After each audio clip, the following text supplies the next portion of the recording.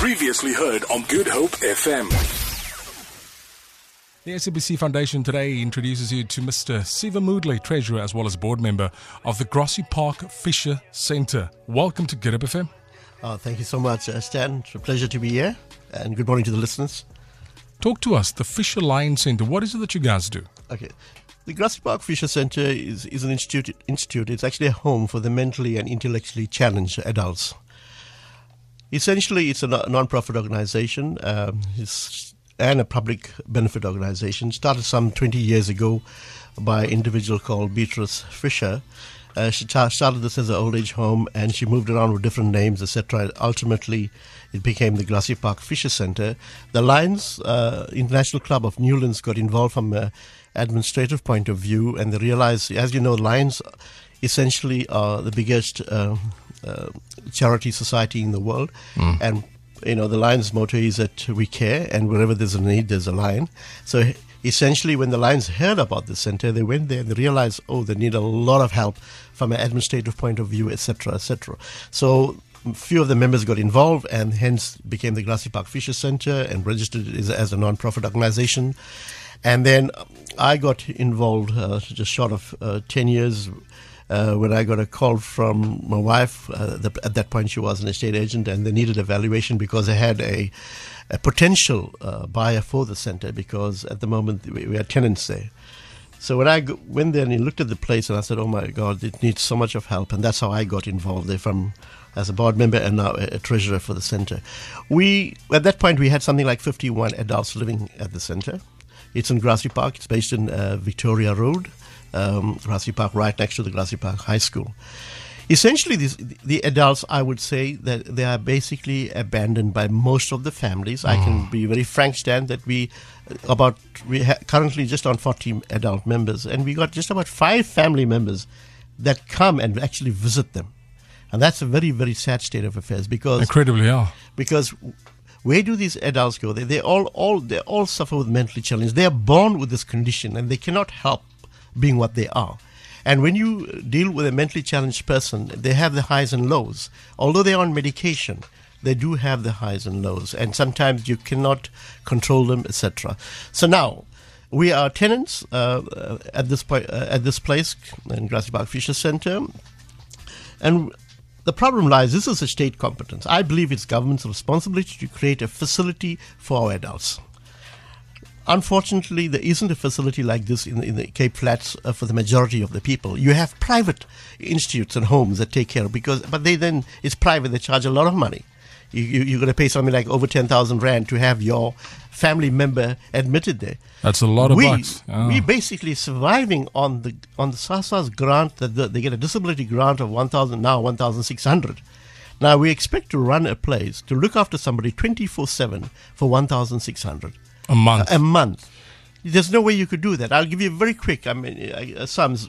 If we got 40 people at 1,600 is 64,000 rand a month. Our rental is 30,000 rand. We have a staff of 11 carers. The bill comes to about something like 32,000 rand.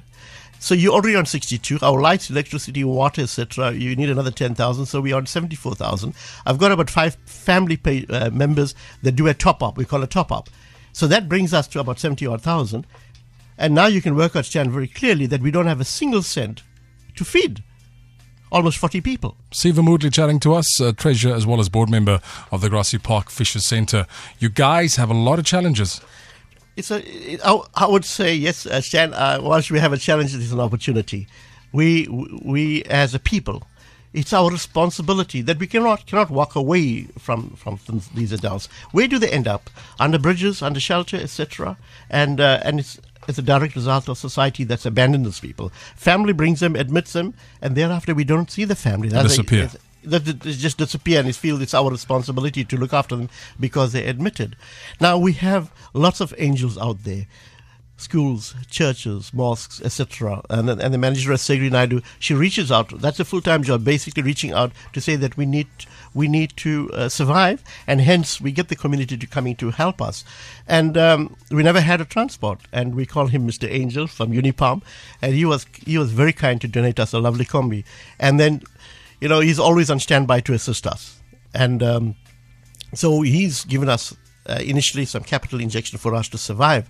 But right now, we need tenure. We need security of this place. The landlords, essentially, we put in an offer of 3 million rand to buy the place. They said they scoffed at it and said, no, there's no way.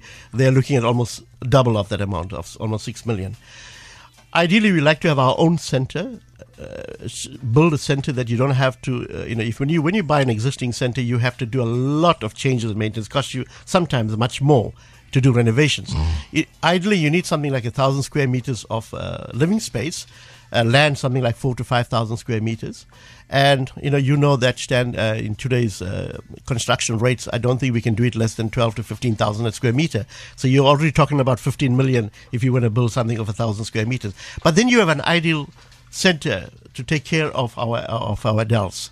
There's another big request and a challenge in the community is that, for example, if you're looking after your family member who's got a mentally challenged, you're going to look after them 24/7.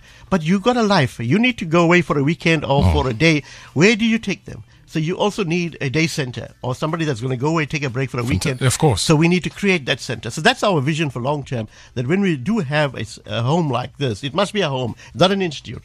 It's a home for the people to live and feel happy. How can people get involved? People that's listening to us, before we say goodbye to you, how do we get involved? What is it that we can do? All right. I think I would like people to come and visit the center. It's in Give us the exact address. 114 Victoria Road, Grassy Park. It's right next to the Grassy Park High School.